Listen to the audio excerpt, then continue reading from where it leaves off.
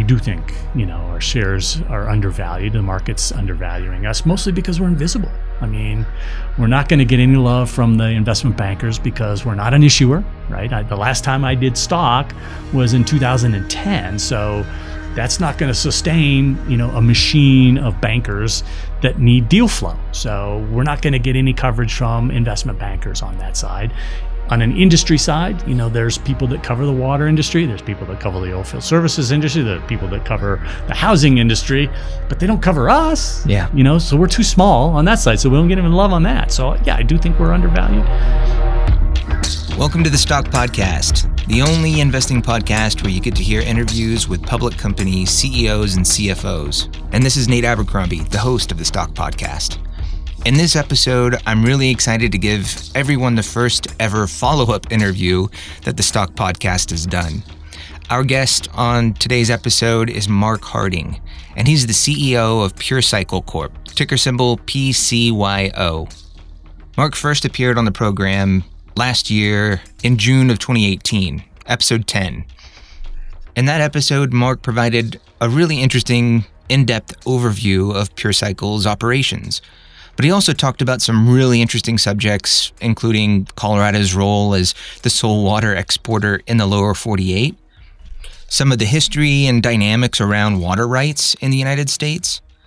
He talked about real estate development, and he also talked about some of the benefits his company is seeing from oil and gas development and activity here in the state of Colorado.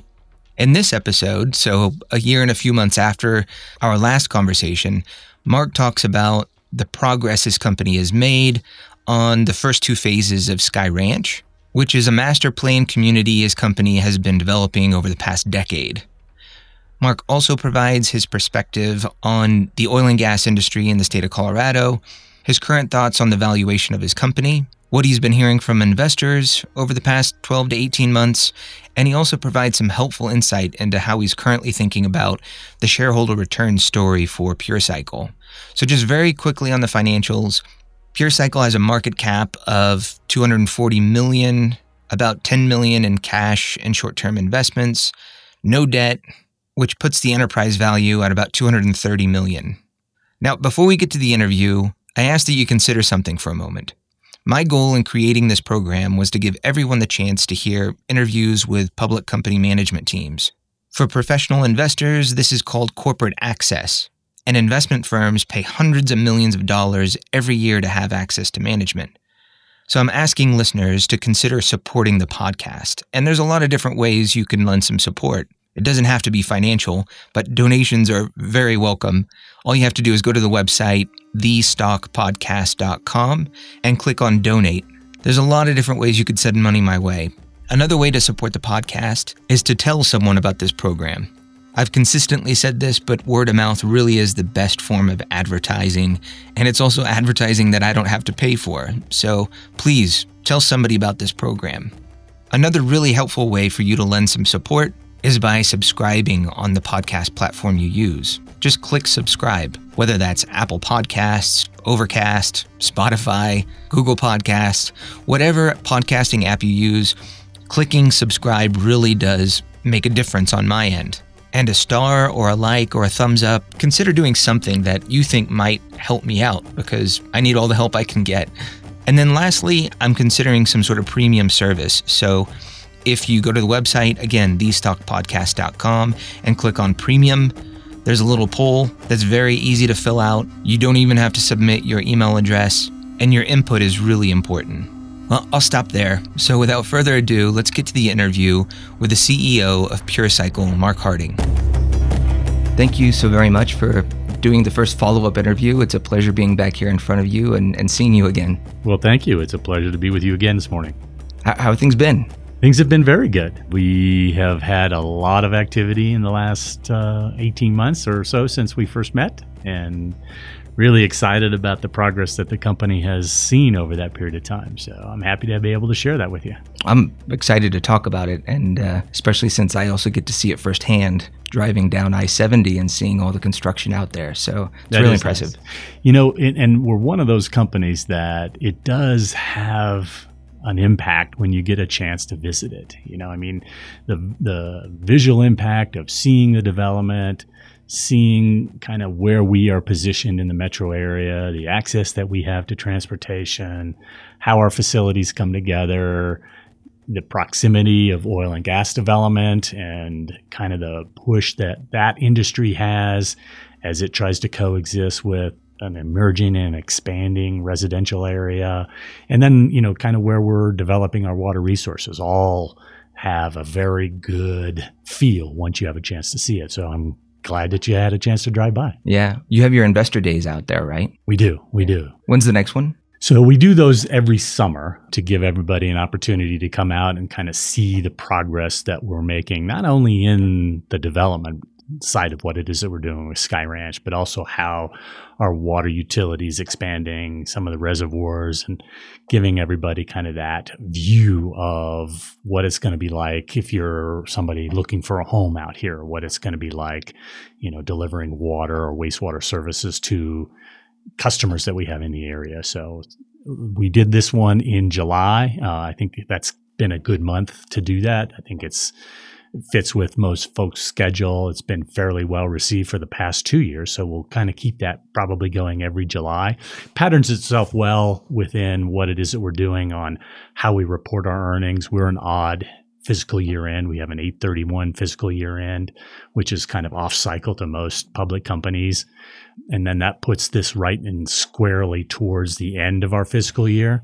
We typically do earnings calls twice a year rather than 3 times a year, just because of it doesn't change all that much. And so I'm kind of loath to being in a position of updating investors with the same information. So I think a couple times a year presents itself well. So we do one in November to report on our fiscal year end results. And then we do a one at half year, which is typically around April. So then that July cycles itself very well and in between those two. So it does give everybody a very good perspective, not only in what's happening on kind of the season of the building activity, but also cycling between our reporting periods. Yeah. No, I really appreciate the fact that you do twice a year reporting, because I think 4 times a year really is far too much.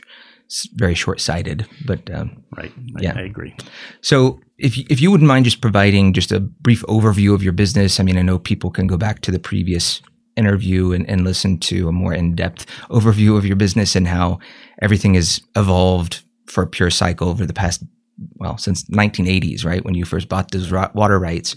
But a brief overview just for people who, don't want to go back and look right now, that would be really helpful. Yeah, sure. So, I mean, at a DNA level, we're a water utility, and we do what you would normally think of when you think of getting water and wastewater service from a provider. Typically, that provider is usually a city or municipality, so they're government owned.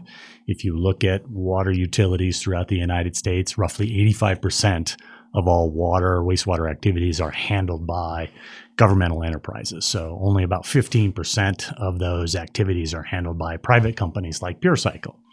Our operating model happens to be in the state of Colorado, in the Denver metropolitan area. And really the principal theory is owning water as a resource. And we are in one of those unique areas where you can own water as a real property interest. And it's an area where there isn't a lot of water. And so we have a fixed supply of water.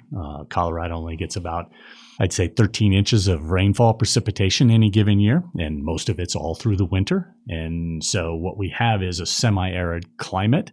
We have a growing population base. And so if you have a fixed supply of a commodity and a growing demand for that commodity, that's kind of what you want to own, right? I mean, your macroeconomic class tries to tell you if you have a fixed supply, growing demand, price will adjust to that. And so we have been long on water, owning water for a number of years, and we continue to be in the market for expanding and strengthening that portfolio. We also look at how that component can add value in other areas. And so we find ourselves in a position where we picked up a land interest a number of years ago as a result of the fact that we had a water service commitment to that property. And in the real estate downturn, that property ended up going into bankruptcy. Our water commitment was tied to that land in bankruptcy, and no one was really paying any attention to the water interest on that, because adding water to a particular piece of property here in Colorado significantly enhances the value of it. And so because nobody wanted to own real estate in 2010, we had an opportunistic buy where we bought about 1,000 acres that was ideally located. It was right along the interstate. It had an interchange right at the property itself, and it presented an opportunity for us to vertically integrate, not only being the utility provider, but also then to be taking a look at the development side of it. And it was something that we weren't exactly sure we wanted to develop the property. We were probably more inclined to partner with somebody to develop that property, but that opportunity never really presented itself for us. And so incrementally owning the property was a significant component of it. Being able to develop the utilities was a significant component of it. And so delivering a finished lot for home builders seemed to be that third leg of the stool, that if you had the first two, the third one was probably not as challenging as the first two. And so we decided to go down that path. Really broke ground about 18 months ago when we first met, and really have had a tremendous amount of success delivering those lots. So really taking a look at what the company does. We're a water utility. We provide domestic water and wastewater service in addition to the domestic side. Sometimes there's an opportunity to provide raw water for opportunities. That's been another growing business of ours here due to being able to get oil out of oil shale. And so we've got a number of major oil and gas operators that are in this field that are developing it. We've probably had, water serviced about 130 wells in this area, and they use a tremendous amount of water for that activity as well. And so between developing the water utility, using that water utility for the oil and gas space through industrial water, and then also the domestic side with a little bit of real estate development on the side, really it all underpins to that water opportunity. Yeah, no, that's great. That's helpful. Do you feel like sometimes though, when you speak to investors, the oil and gas component muddies the waters, muddies the story for Pure Cycle, because then maybe Pure Cycle gets thrown into the energy investment bucket that nobody really wants to pick up? That's a common problem for us. If you really look at it, we're a water company and really participating in the scarcity value of water, but it's almost three different looks at it. Somebody can get their arms around a water utility. Very easy to understand water utility. There's companies that do that.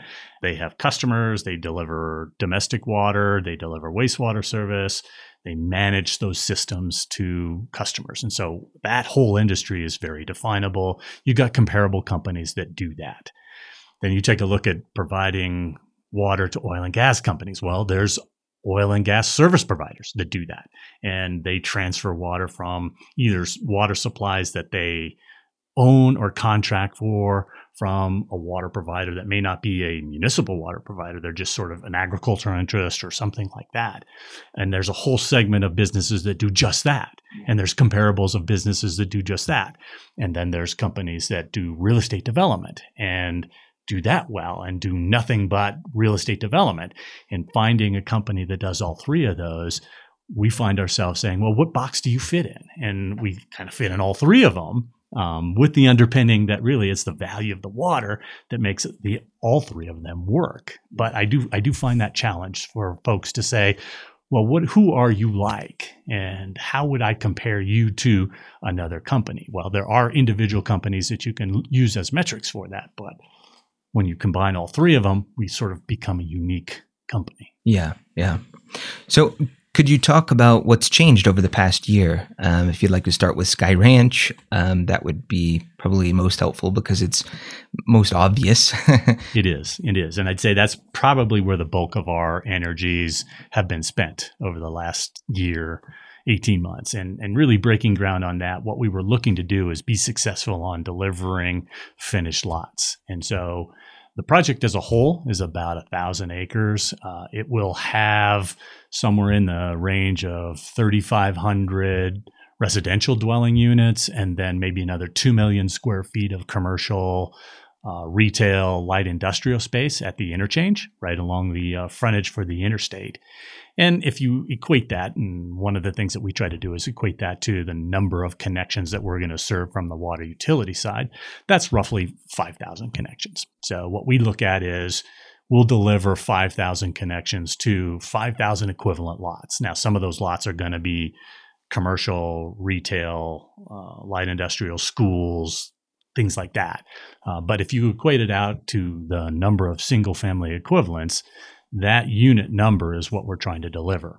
Our first phase, we went out with about 150 acres. We had a small out parcel in our first phase, looking to deliver 506 lots to 3 national production builders. So we went out and started marketing our lots to 10 of the top home builders here in the Denver metro area, and really we're pleased to have 3 very good national home builders. We got Richmond American Homes, KB, and Taylor Morrison are our 3 home builders on that, and they roughly about a third to each of them in terms of the number of lots that they're getting, and really look to deliver lots, finished lots, on an incremental basis. And one of the things that we try to do is structure the delivery of lots such that our home builders can participate in that. So that I manage the cash flows on that, because it is a capital intensive model to deliver that. You have to grade out the property.